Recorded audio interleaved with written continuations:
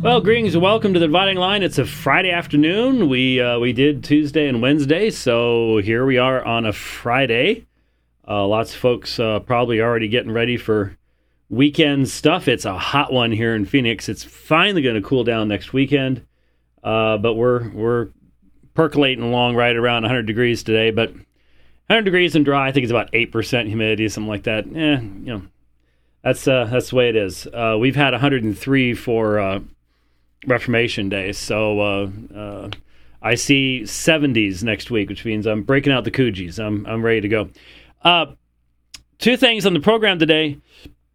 As I had wished on the program on Wednesday,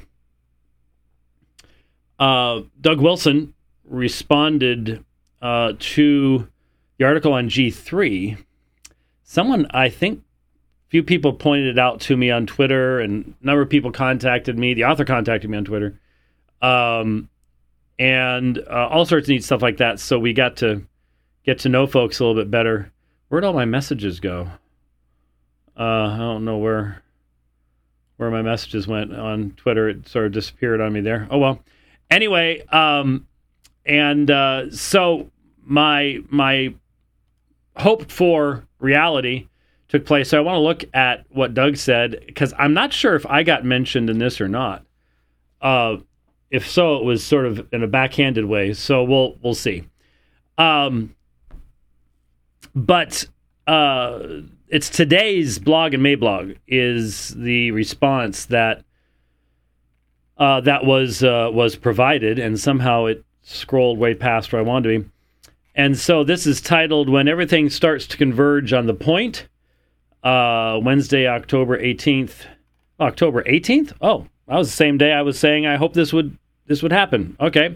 So he got to it pretty quick, but the first time I saw it was today, actually. So this is in response to the G3 article by Michael Riley, who evidently I have met. He contacted me later on, and he said that he picked me up and took me to dinner years and years ago in Minneapolis.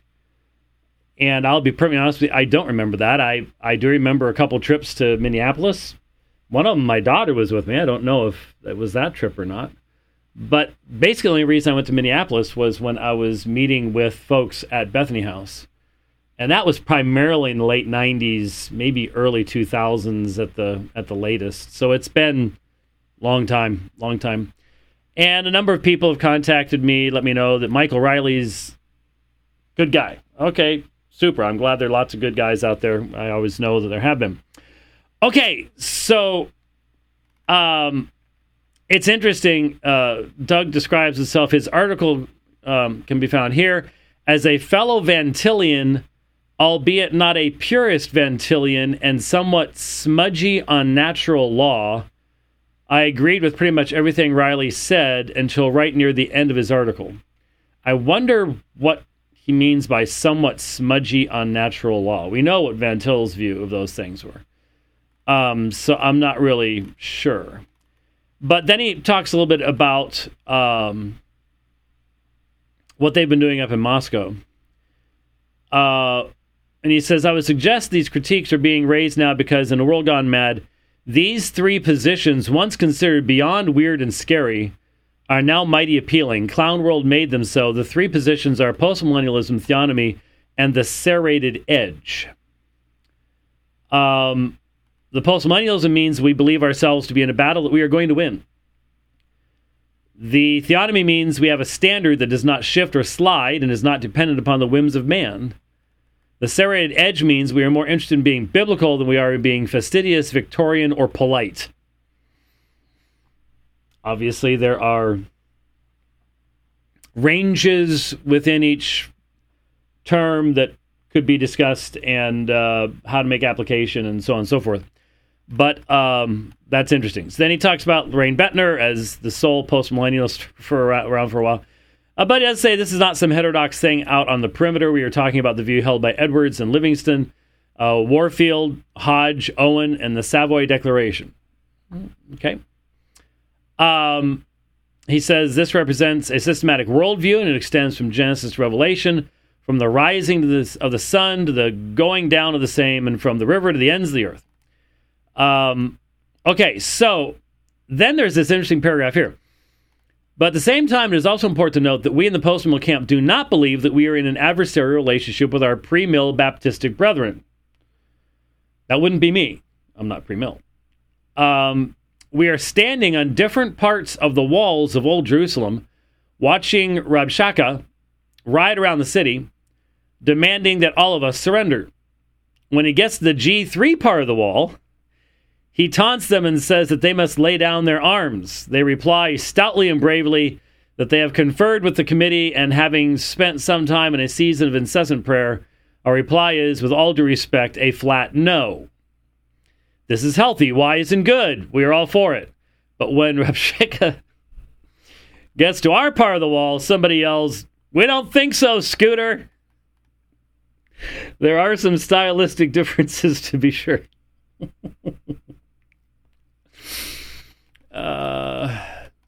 If you just knew all the stuff going in the background, you would know why it's best to just laugh. But yes, I that is pretty much what you'd get as you went by the Cannon Press part of the wall. Don't think so, Scooter. That's good. I wonder how long it took him to think that one up. Okay, so he says, then this is, I don't know if this is about me. Doug, is this about me? You've got my cell number. I've got yours. Give me a text.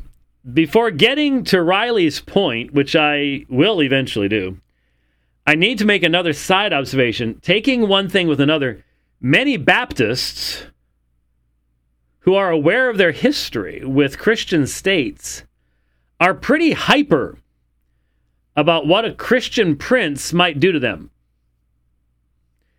And I don't mind them having objections to what some zealot of Anglican bishop time traveling from the 17th century might do. I don't know. I don't know it's just an Anglican bishop in the 17th century. I mean, we got Rome, obviously. They're all confused, don't know what they believe anymore. But anyways, he says, I dare say it would be objectionable, and I would object right alongside the Baptists. Well, I would really, really, really like to think that would be the case. And in history, there were those who did speak up against the persecution of Baptists. But remember, some of the worst persecution of Baptists was performed by rock-ribbed Calvinists in northern European countries. And nobody really raised much of an objection at all. And I don't remember any major protests outside the Wartburg Castle when Fritz Erba was chucked in that hole. And the reason was that the Christian men and women of that sacral society viewed the actions of the Baptists as being traitorous and treasonous. There is a scene or a couple scenes in the movie The Radicals, which some people don't like, which some friends of mine don't like, but it accurately portrays the reality that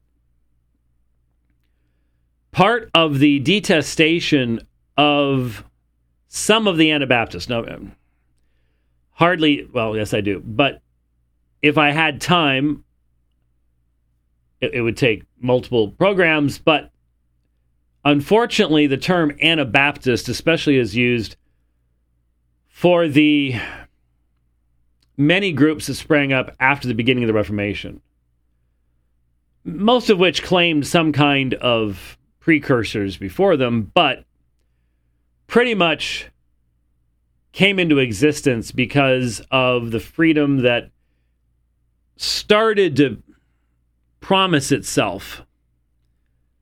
Didn't really materialize fully, but you had men like Butzer that seemed to, Strasbourg seemed to be a place where maybe there would be some level of freedom, and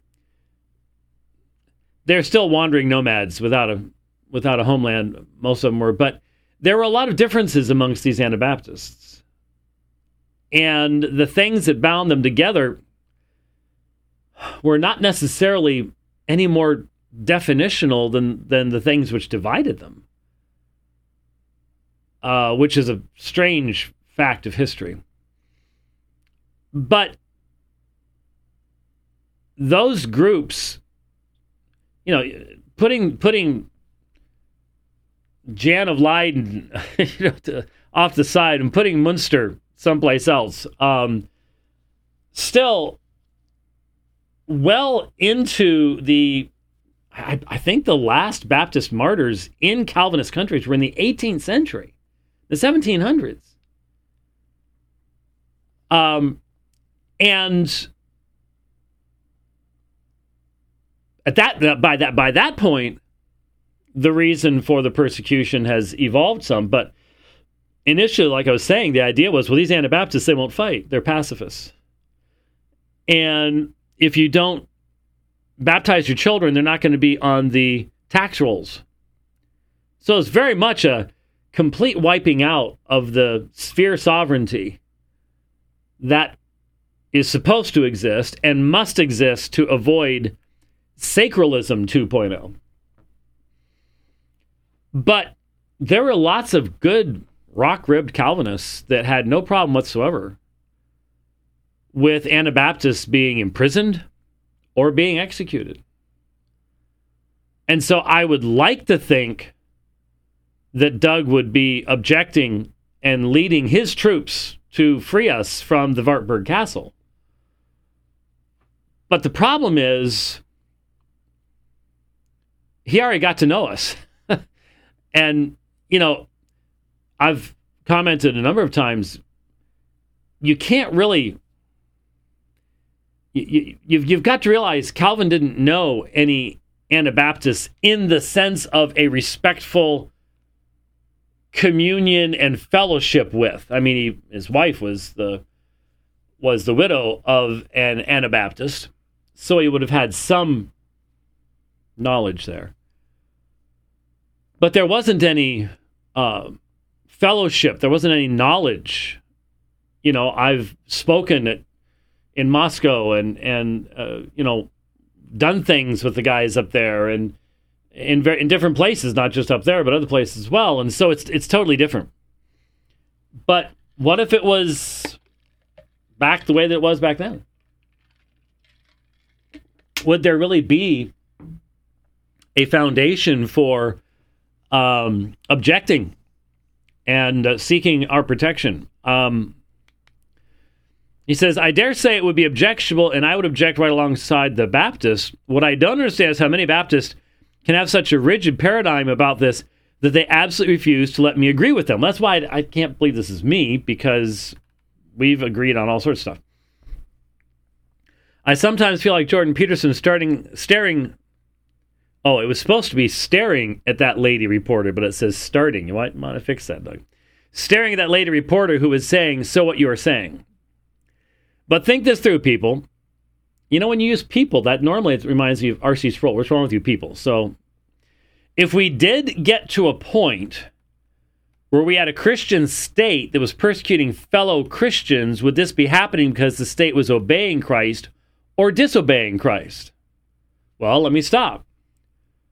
We've had this happen in the past. Luther did it. Zwingli did it. Calvin did it.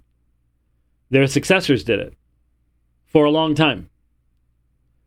So were they obeying Christ or disobeying Christ? And who was objecting? If the latter is what they are doing, and it would be, then it is hardly to the point for the Baptists to protect themselves by arguing that we must not require the state to obey the law of Christ. Unless what the Baptists are saying is, sphere sovereignty must be observed, and therefore there is no basis for the state to be doing these things in the first place. Let me get this straight. You think that such persecutions would be disobedience, and you're going to fix this by never ever requiring obedience? No. What scares us is that Calvin, Luther, and Zwingli thought they were obeying Christ, and so did the magistrates under their sway. Even in the Servetus affair, when Calvin and the ministers requested a more merciful death, when you burn somebody at the stake, you could also, for example, strangle them, stab them, do something that would kill them before the burning, because unfortunately, burning could take a long time. You could literally get roasted before you died. I mean, literally having flesh falling off like a well-done turkey. It could get that bad before you're dead. The pain and agony would be astonishing. And so the ministers had said, no, strangle him first. Break his neck, strangle him first, whatever, before you burn the body. And the little council said, nope. He's getting the green wood treatment. The long-term burning. So there was the proper spheres of sovereignty, family, church, state, under sacralism, are imbalanced at best, and very frequently there's crossing over. And that's what we are concerned about, especially when we talk about forms of quote-unquote Christian nationalism that do not have as their originating point what you say in here and what we agreed on when we talked, and that is that this, for example, it says, where is it here? What if we do get to a point where we had a Christian state? Well, the only way to get there is through the fulfillment of those promises. Hence, massive regeneration. And then this won't be an issue because we'll all be Baptists anyways. All those human traditions will have gone by the wayside. So, anyway. And now finally to my engagement with Riley's point. He says that he agrees with me on the standard, but differs with me on the means. And I said 2 days ago, probably around the same time Doug was writing this, I said that I think this is where Doug would disagree, and that Doug wouldn't view his position as requiring this. So, quote, I do not disagree with Wilson. The final answer to by what standard is the law of God, but I do not believe that the force of the government is the means by which this standard is to be established. And so this was where the change took place. There was a footnote that was added in because it initially said established in the hearts of the people. And he said the phrase in the hearts of the people is not a fair summary of the CM position and has been removed. Okay, good. But Wilson says, but even with the correction, as heartening as it is, this is the place where I believe we are still not communicating clearly. I do not believe the government is the means by which this standard is established. Politics is no savior. To say that politics is included among those things which need to be saved is not to maintain that politics is the entity doing the saving. There is a radical difference between savior and savee. The establishment of the standard will come to include the government at some point, obviously. But the government is not the means by which this will happen. How will it happen? Preaching the gospel, church planting, Bible studies, Reformation, revival in the churches. And if all this were to happen on the scale that it needs to happen, and that I would say would be the fulfillment of the promises that a postmillennialist is pointing to as the ordering promises, the coastlands seeking after Yahweh's Torah. And if all this were to happen on the scale that needs to happen, it will come to have an impact on the government as it has done numerous times in the past. So yeah, the government then reflects the character and priorities of the people. The government is not the means by which the people's character is changed or their priorities are established. I think most everybody agrees with that. Well, except for the Christian Franco people, I guess. This is the fruit of the Great Commission being pursued by hot gospel preachers. This will happen, but it will not happen by law. Right, law will reflect the movement of the Spirit comes first. The regeneration comes first. The law then reflects that as it is, as you see this change in society. Romans 4:13 is quoted. So the law has no power to save, but can the law be saved and abandon its pretended prerogative of chopping up babies? The answer to that is yes. Well, I'm not sure the law is being saved. It's simply the laws of the culture of death being replaced by the laws of the culture of life, which has to happen because if the culture of death continues making the laws, that society and the world are doomed. There won't be anything to be saved. While we are here, and this is interesting, while we are here, a common objection is that the Great Commission does not target the modern nation state. The direct object there is ethnoi, all the tribes, all the people groups, not modern governments. This is like saying that Christ commanded us to disciple all the eggs, but said nothing about omelets. If we were to obey him and we discipled all the people groups of the world, such that the earth was as full of the knowledge of the Lord as the waters cover the sea, what would happen to our modern nation states? Some of them would disappear, and good riddance, and the rest of them would bring their honor and glory into the New Jerusalem. Again, that's a post-mill position. That's what we've agreed on from the start. That's the only thing that can bring all of this about, and that's not happening 5 years from now. We can hope and pray that we begin to see that kind of revival taking place all across the world. But you know what that's going to show up in first? A crash in the behavior that brings about the market for abortion, which nobody's talking about now worldwide.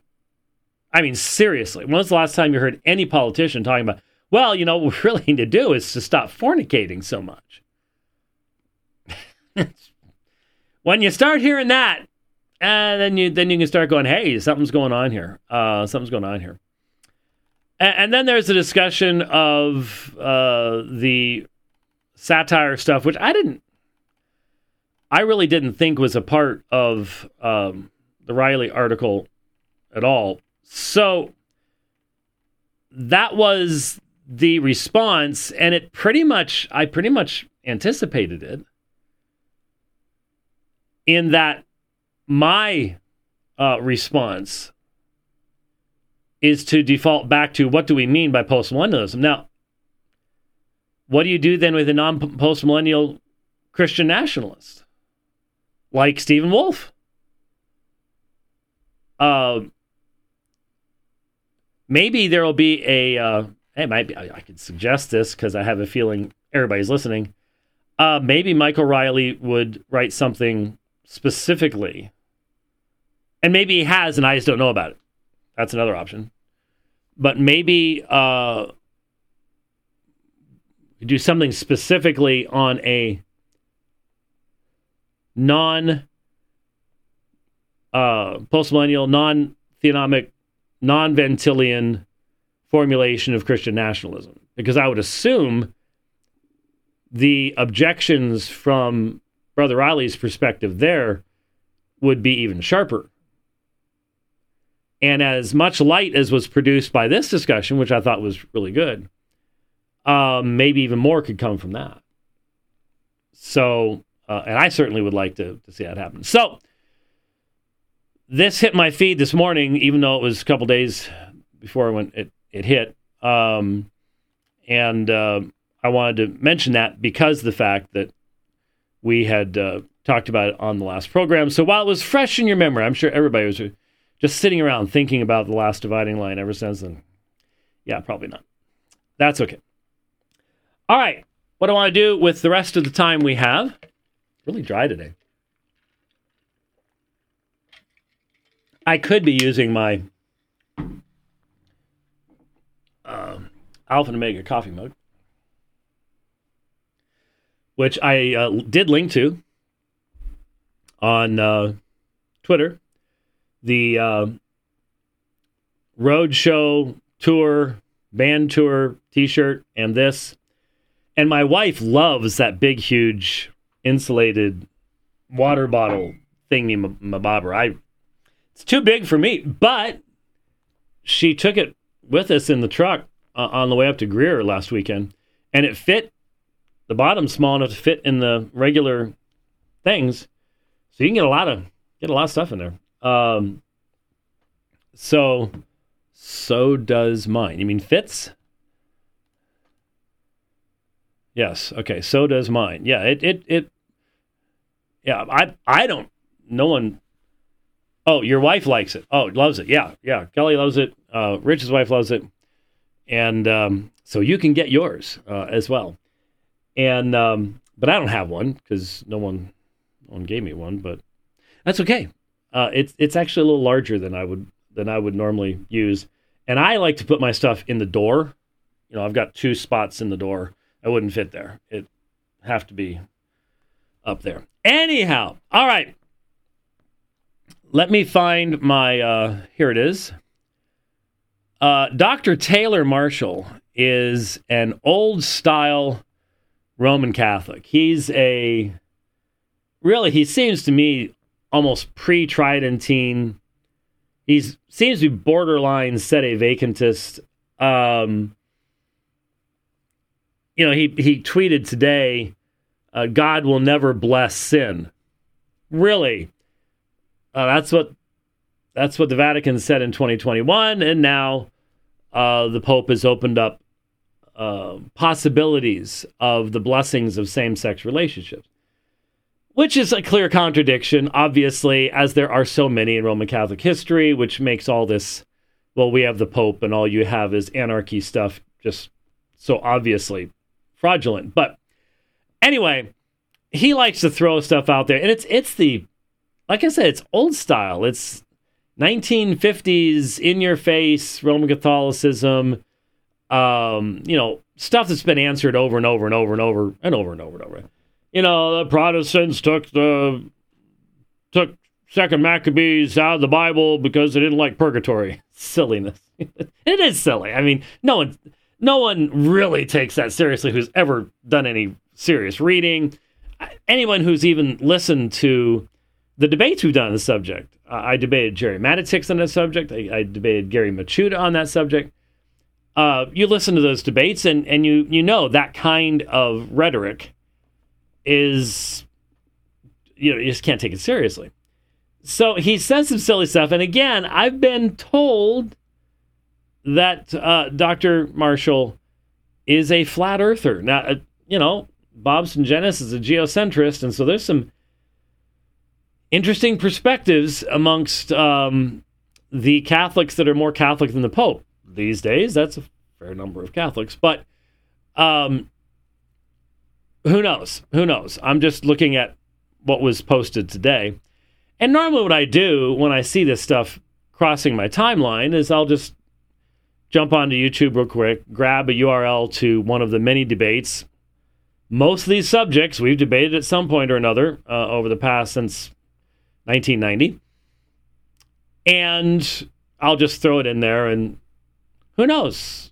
I can't tell you how many people over the years I've met that I ran into your stuff on YouTube, and man, at first I just hated you, but then I kept watching and I couldn't answer what was being said, and one thing led to another, and so let the Lord use it.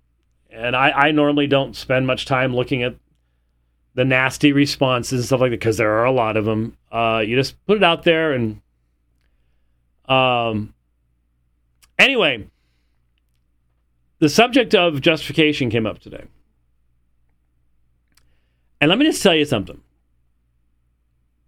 Given the number of conferences over the past 20 years, I wonder, I'll bet you there's some geek out there that could find this out. I wonder how many conferences have been held over the past 20 years in the Reformed community that had the term sola somewhere, or some Latin that someone assumed had to do with the Reformation. There's a conference going on in Texas right now, the Semper Reformanda conference. Now, I believe in Semper Reformanda, and I've mentioned Semper Reformanda in my debates with Roman Catholics because I believe it's very important to emphasize that the church is always reforming, and that means that she's always under the ultimate authority of Scripture and not her own.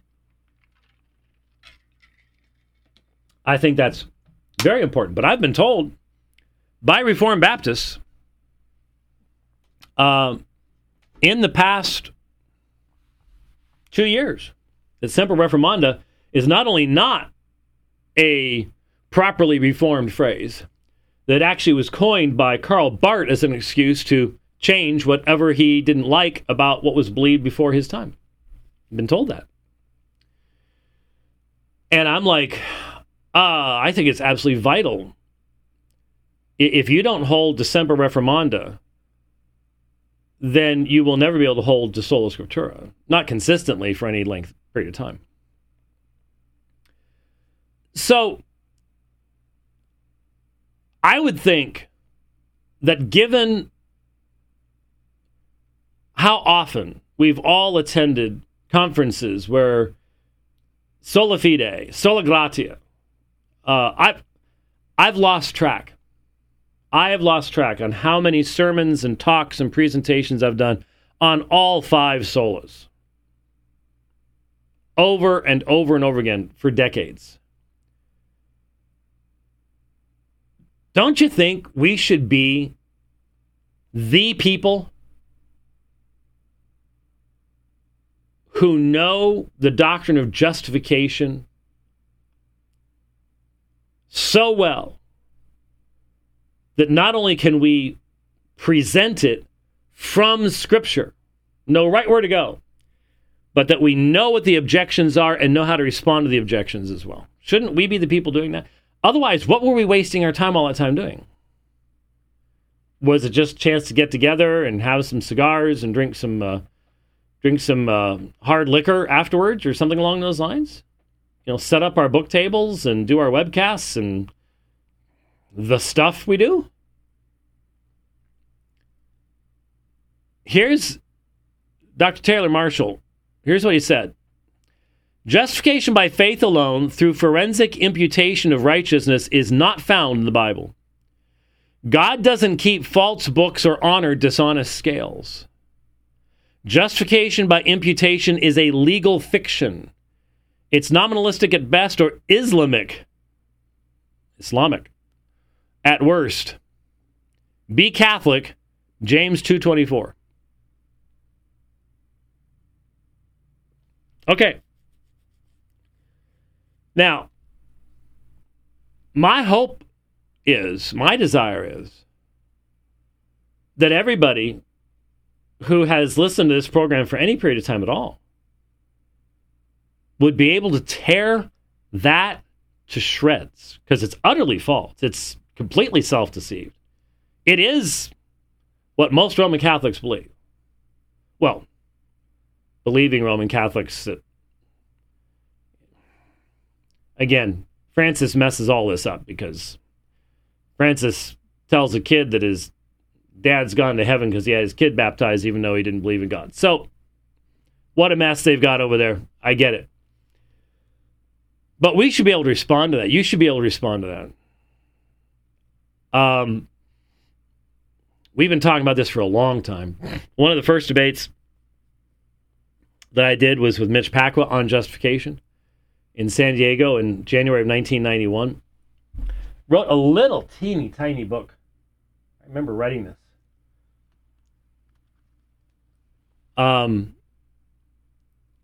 Real interesting cover. I think I had something to do with it. Justification by Faith, Crown Publications. This would have been 1990. Yeah, 1990. Short little discussion of biblical definition of justification. Nice quotes here, actually. Boy, got to put on the Jimmy Kirks.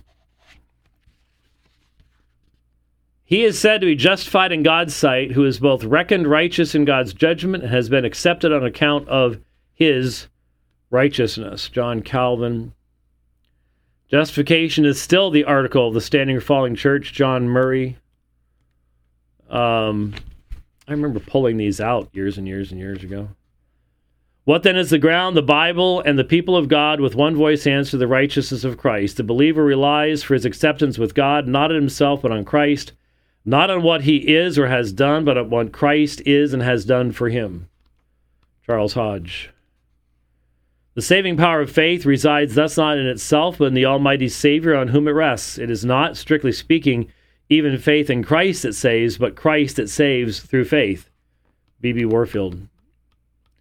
Oops, I skipped one there. Oh, that's just Romans 5:1. One of the earliest, I think this was the fourth. I think this was the fourth book that I wrote.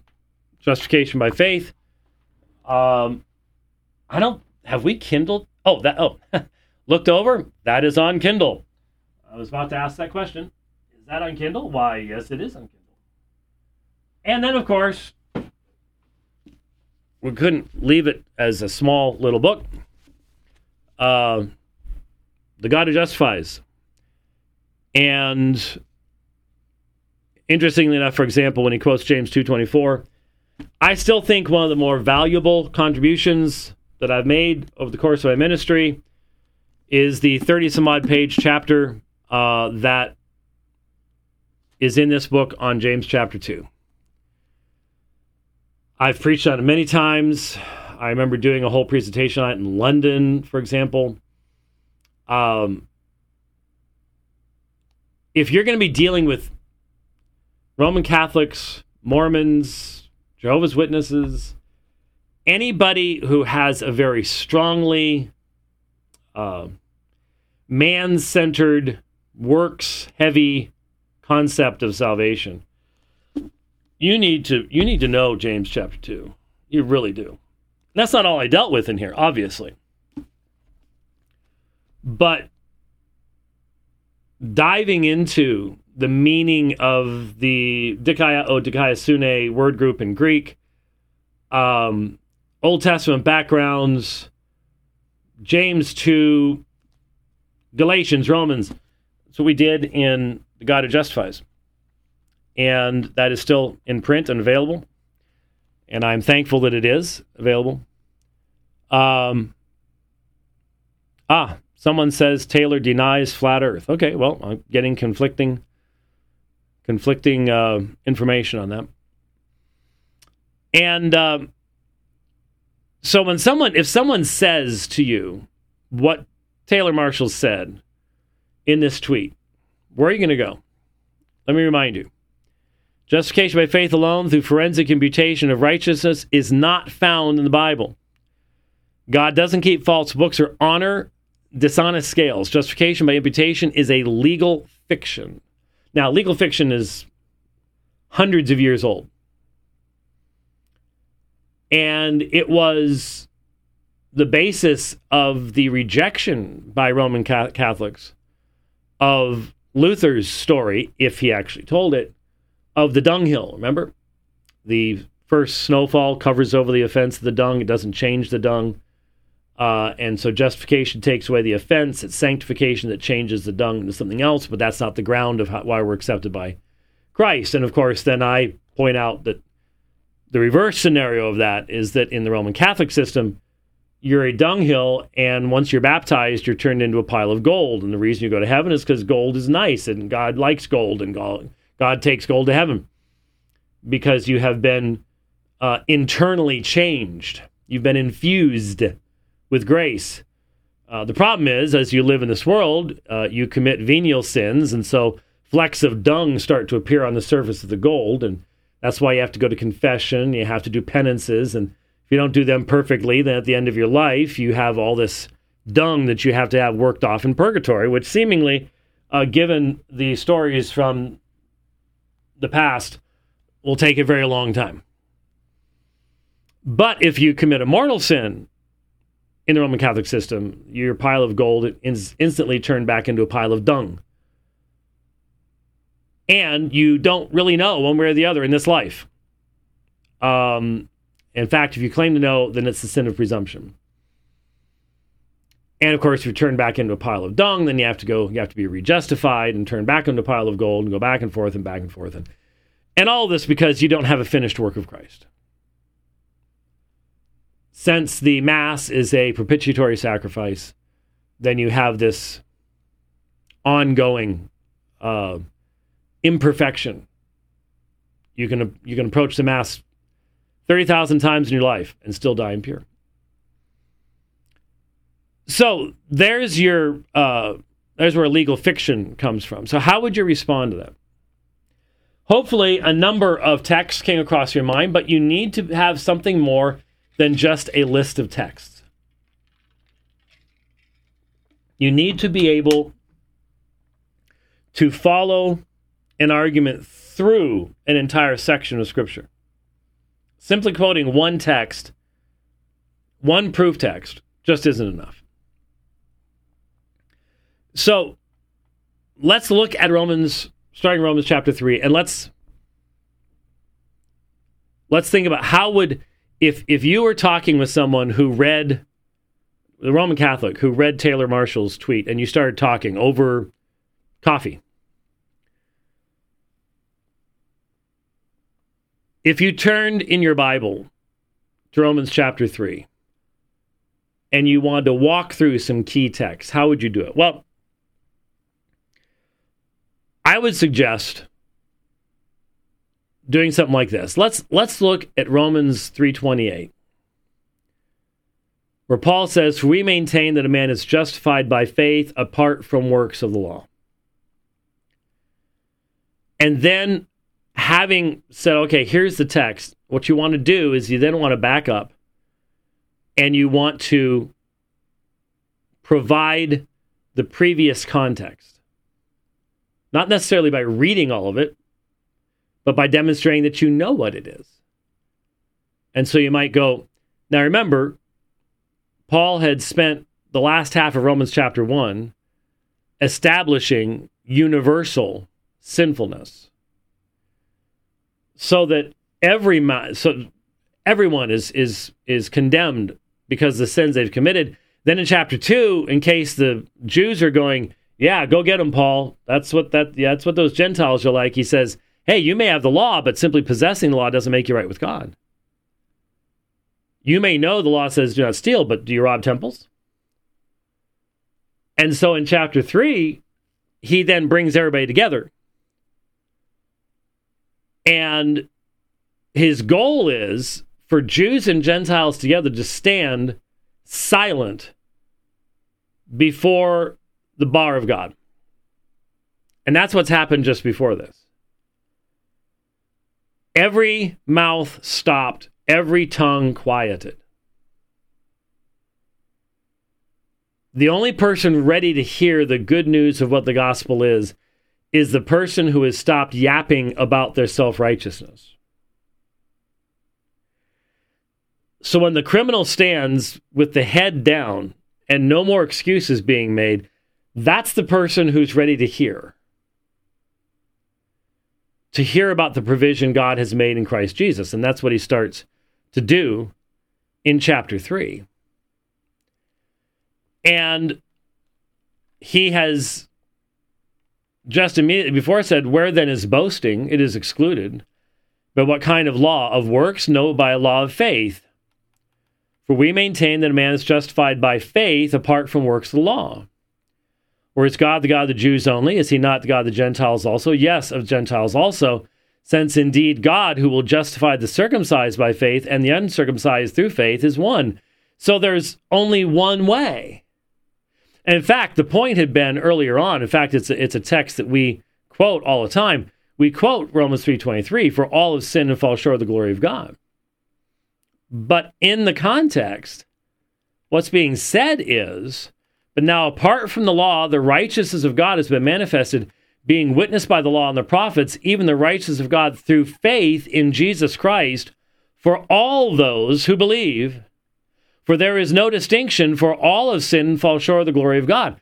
His whole point, which is rarely included in our Sunday school use of this text, or even in the tracts that we use, is when it says, for all have sinned, the point there is Jew and Gentile.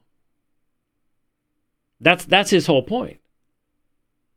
Because you'll notice, even the righteousness of God through faith in Jesus Christ for all those who believe. Everybody's under the same condemnation. Everyone's mouth is stopped. Everyone's guilty before God. So everybody's now in the same place. And so God provides one way of salvation by faith in Jesus Christ for all those who believe. For there is no distinction, Jew, Gentile, male, female. For all have sinned and fall short of the glory of God, being justified as a gift by his grace through the redemption which is in Christ Jesus, whom God displayed publicly as a propitiation in his blood through faith, for a demonstration of his righteousness, because in the forbearance of God he passed over the sins previously committed, for the demonstration of his righteousness at the present time, so that he would be just and the justifier of the one who what? Has faith in Jesus. The justifier. The God who justifies. That's why I named the book the way I did. So that he might be dikaion, kai dikaiunta. He might be just himself, because the work of Christ allows him to be merciful to those who are in Christ. And the justifier of the ones who are of the faith of Jesus. There is obviously a bunch of discussion we could have about pista os Jesu and objective and subjective genitals. We won't get into that today. So the point is, it's by faith, one who has faith in Jesus, not the one who works, not the one who accomplishes anything. And that's why he can then say, where then is boasting? It's excluded. By what kind of law? A law of works? No. By a law of faith. It's the empty hand of faith. And there's no boasting in this. For we maintain that a man is justified by faith apart from works of the law. Or is God the God of the Jews only? If the Jews had the only way of salvation, but they don't. It's faith. Is he not the God of the Gentiles also? Yes, of Gentiles also, since indeed God, who will justify the circumcised by faith and the uncircumcised through that faith, is one. It's one God. It's one way of justification. It's one way of salvation. Do we then abolish the law through faith? May it never be. On the contrary, we establish the law. That is not saying, obviously, that we establish the law as the means of justification, but that the law was the mechanism by which Christ dies on the cross. He gives his perfect life for us. The demands of that perfect law are fulfilled in Christ Jesus.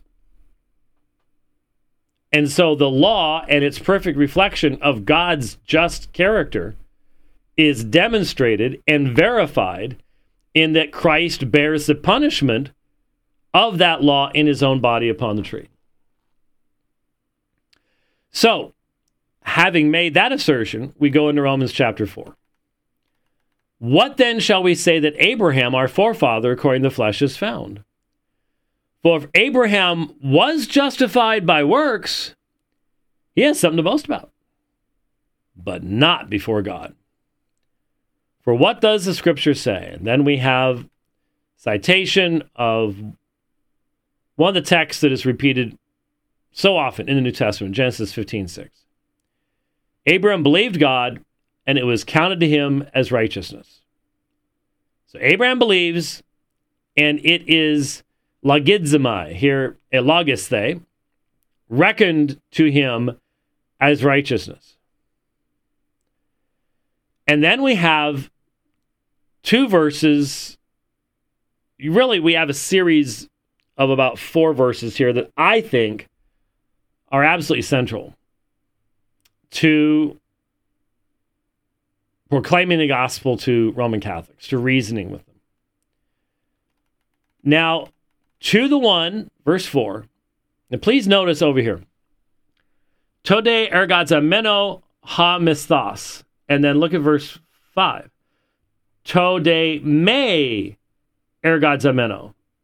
So both are starting in the exact same way. To the working one, but verse 5, to the not working one. So they're meant to be put in parallel. To the working one, the misthos, the wage, is not logidzatai, imputed, reckoned, kata karin, according to grace, as a gift, but kata ophilema. So the wage is not reckoned in the category of grace, but in the category of debt, what is owed. So if someone works, whatever they receive is not grace. When you receive your paycheck, that's not grace. You earned it. Under God's moral law, you are owed the pay for the work that you do.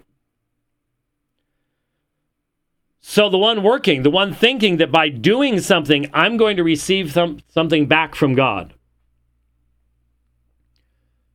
I'm working the system, and you can say God has graciously made this possible, but the point is, you're the one having to do this. The one working, the wage, is not credited or imputed katakaran, the category of grace, a la kata aphilema, but what is owed. But then in contrast to that, verse 5, but to the not working, but believing upon the one justifying the ungodly. So there's your contrast. To the not working one. But in contrast to the working one, the one believing upon the one justifying the ungodly. His faith, that faith that does not include within it the idea of debt or what is due, working to gain something. His faith is logidzatai, imputed aistikaiasune, as righteousness. So you have a very purposeful contrast between verses 4 and 5. And what comes out in that is the empty hand of faith. There is something in the term ergazo, working, doing, performing, accomplishing.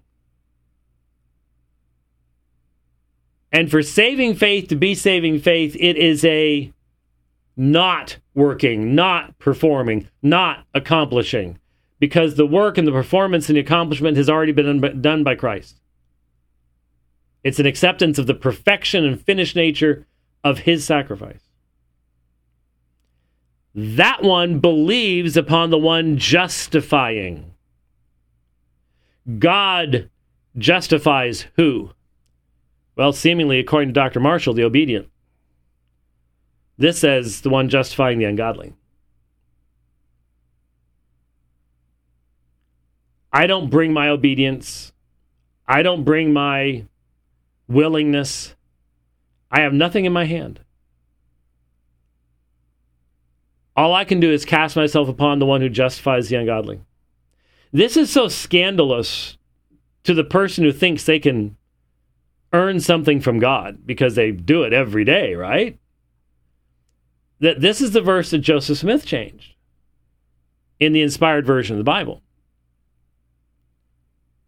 where the Mormon prophet just couldn't understand how God could justify the ungodly.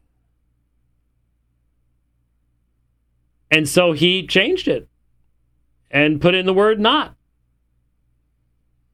His God does not justify the ungodly. Hence, leaving his followers, the Mormons, with a mission impossible salvation system. So here is saving faith is an empty hand of faith. It does not bring anything with it. It doesn't try to say, I know I really can't pay you for the whole thing, but let me at least give you something. No. It's an empty hand of faith. And then, verses 6 through 8, very, very, very important. Verses 6 through 8. And again, here's what I'm saying to you.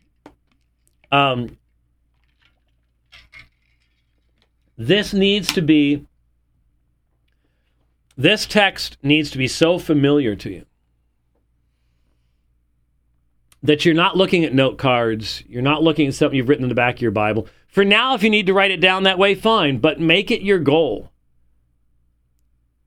to be able to explain this to a Roman Catholic or to a 6-year-old. Because if you can teach this stuff to the young kids, then you can explain it to almost anybody. I'm not saying that Catholics are 6-year-olds. What I'm saying is, when you know a subject well enough to teach the young people, you probably wouldn't know it well enough to handle objections to it in a different context. Because what's interesting is, Kathaper, David, just as David also speaks. So, in Paul's assertion here, what we're going to read from Psalm 32, what we're going to read is backing up, is substantiated, is the foundation for what he just said in verses 4 and 5. But notice how Paul understands it. Just as David also speaks of the blessing on the man to whom God reckons righteousness without choris ergon, without works. God imputes righteousness apart from works. According to the apostle, David spoke of a special blessedness upon the man who receives righteousness from him apart from works. Well, Paul, where do you get that in the Old Testament? I can hear Taylor Marshall making that kind of a statement. Well, let's look. Here's the citation, and again, set out in reality. So clearly in the LSB over here, in the English, you'll notice in the Greek it's in italics, so it's not quite as clunky, but here's our Old Testament citation coming from the Greek Septuagint. Blessed are those whose lawless deeds have been forgiven and whose sins have been covered over. Blessed is the man who, earth subject to a strong denial, to whom the Lord will never impute sin. Blessed is the man whose sin the Lord will not, lagesetai, reckon or take into account. And then he goes on to make the argument, is this blessing on the circumcised or on the uncircumcised also? If we say faith was counted to Abraham as righteousness, how then was it counted? Well, he was circumcised or uncircumcised? Not while circumcised, but while uncircumcised. By the way, I wouldn't necessarily get into this unless they brought it up. But one of the favorite ways around this from Roman Catholic apologists, Bob St. did this in our debate long ago, back on, what was that, 2000, I think, somewhere around there, is to try to say that Abraham was justified multiple times. I guess he kept committing mortal sins or something, but he was justified multiple times. He was justified in Genesis 15. He was justified again in Genesis 22 when he offers Isaac on the altar. Problem is that is an argument against Paul, because what you have in verses 9 and following is you have a temporal element of the argument. He's asking, was this righteousness given to Abraham when he was circumcised or uncircumcised? And his argument is, Genesis 15:6 is before receiving the sign of circumcision. Therefore, it was uncircumcised. So the Jews can't do what they do in making circumcision a part of how you receive righteousness from God. That makes the point that this is when Abraham was justified. If there was a repetitive justification, Paul's argument is destroyed. Not that there aren't people that don't care about that. There are.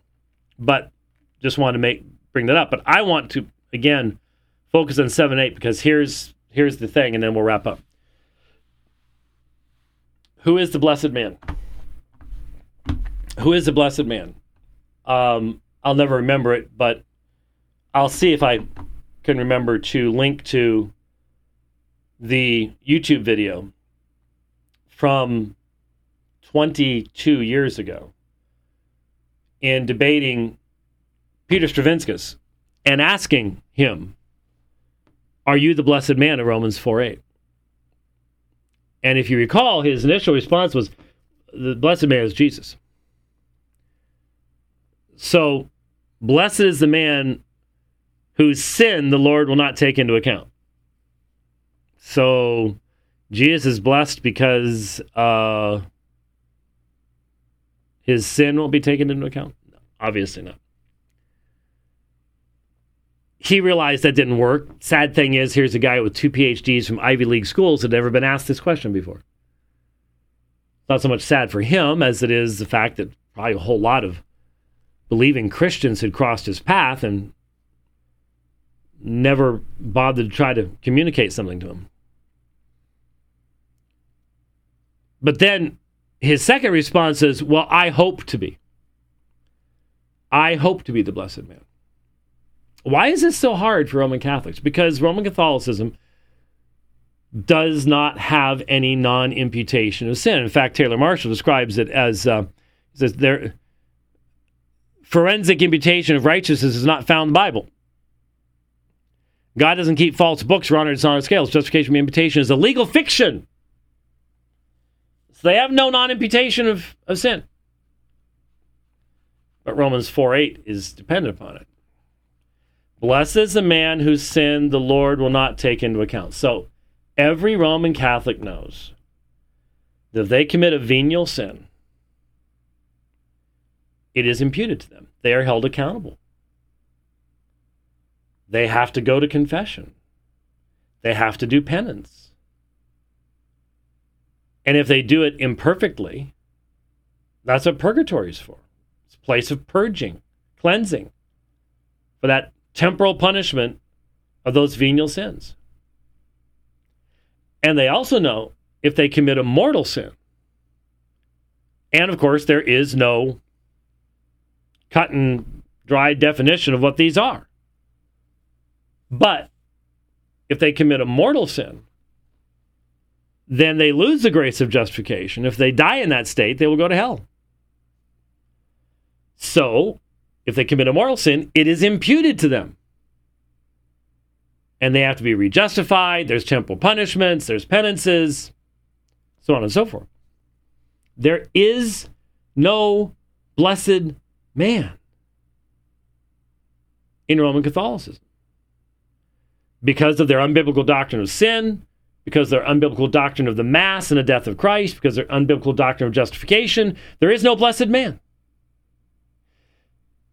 The point is that if you just read Romans 4, his whole point is this is the blessing for all believers. This is the foundation of why you're going to get to the end of chapter 4, and Romans 5:1 says, therefore, having been justified by faith, we have peace with God through our Lord Jesus Christ.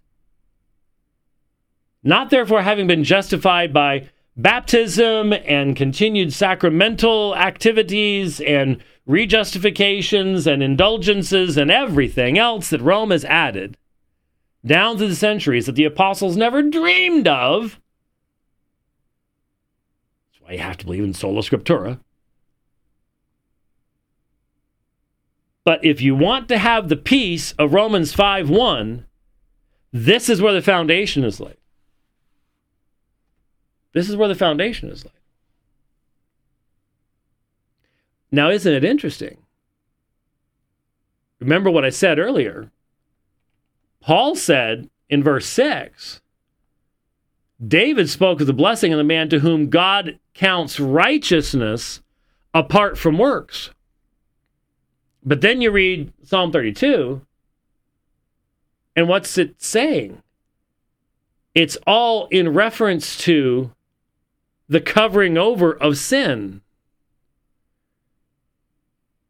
So you see, from the apostles' perspective, the righteousness apart from works comes from the forgiveness of sin in Jesus Christ. This is what every single believer is in view in verses 7 and 8.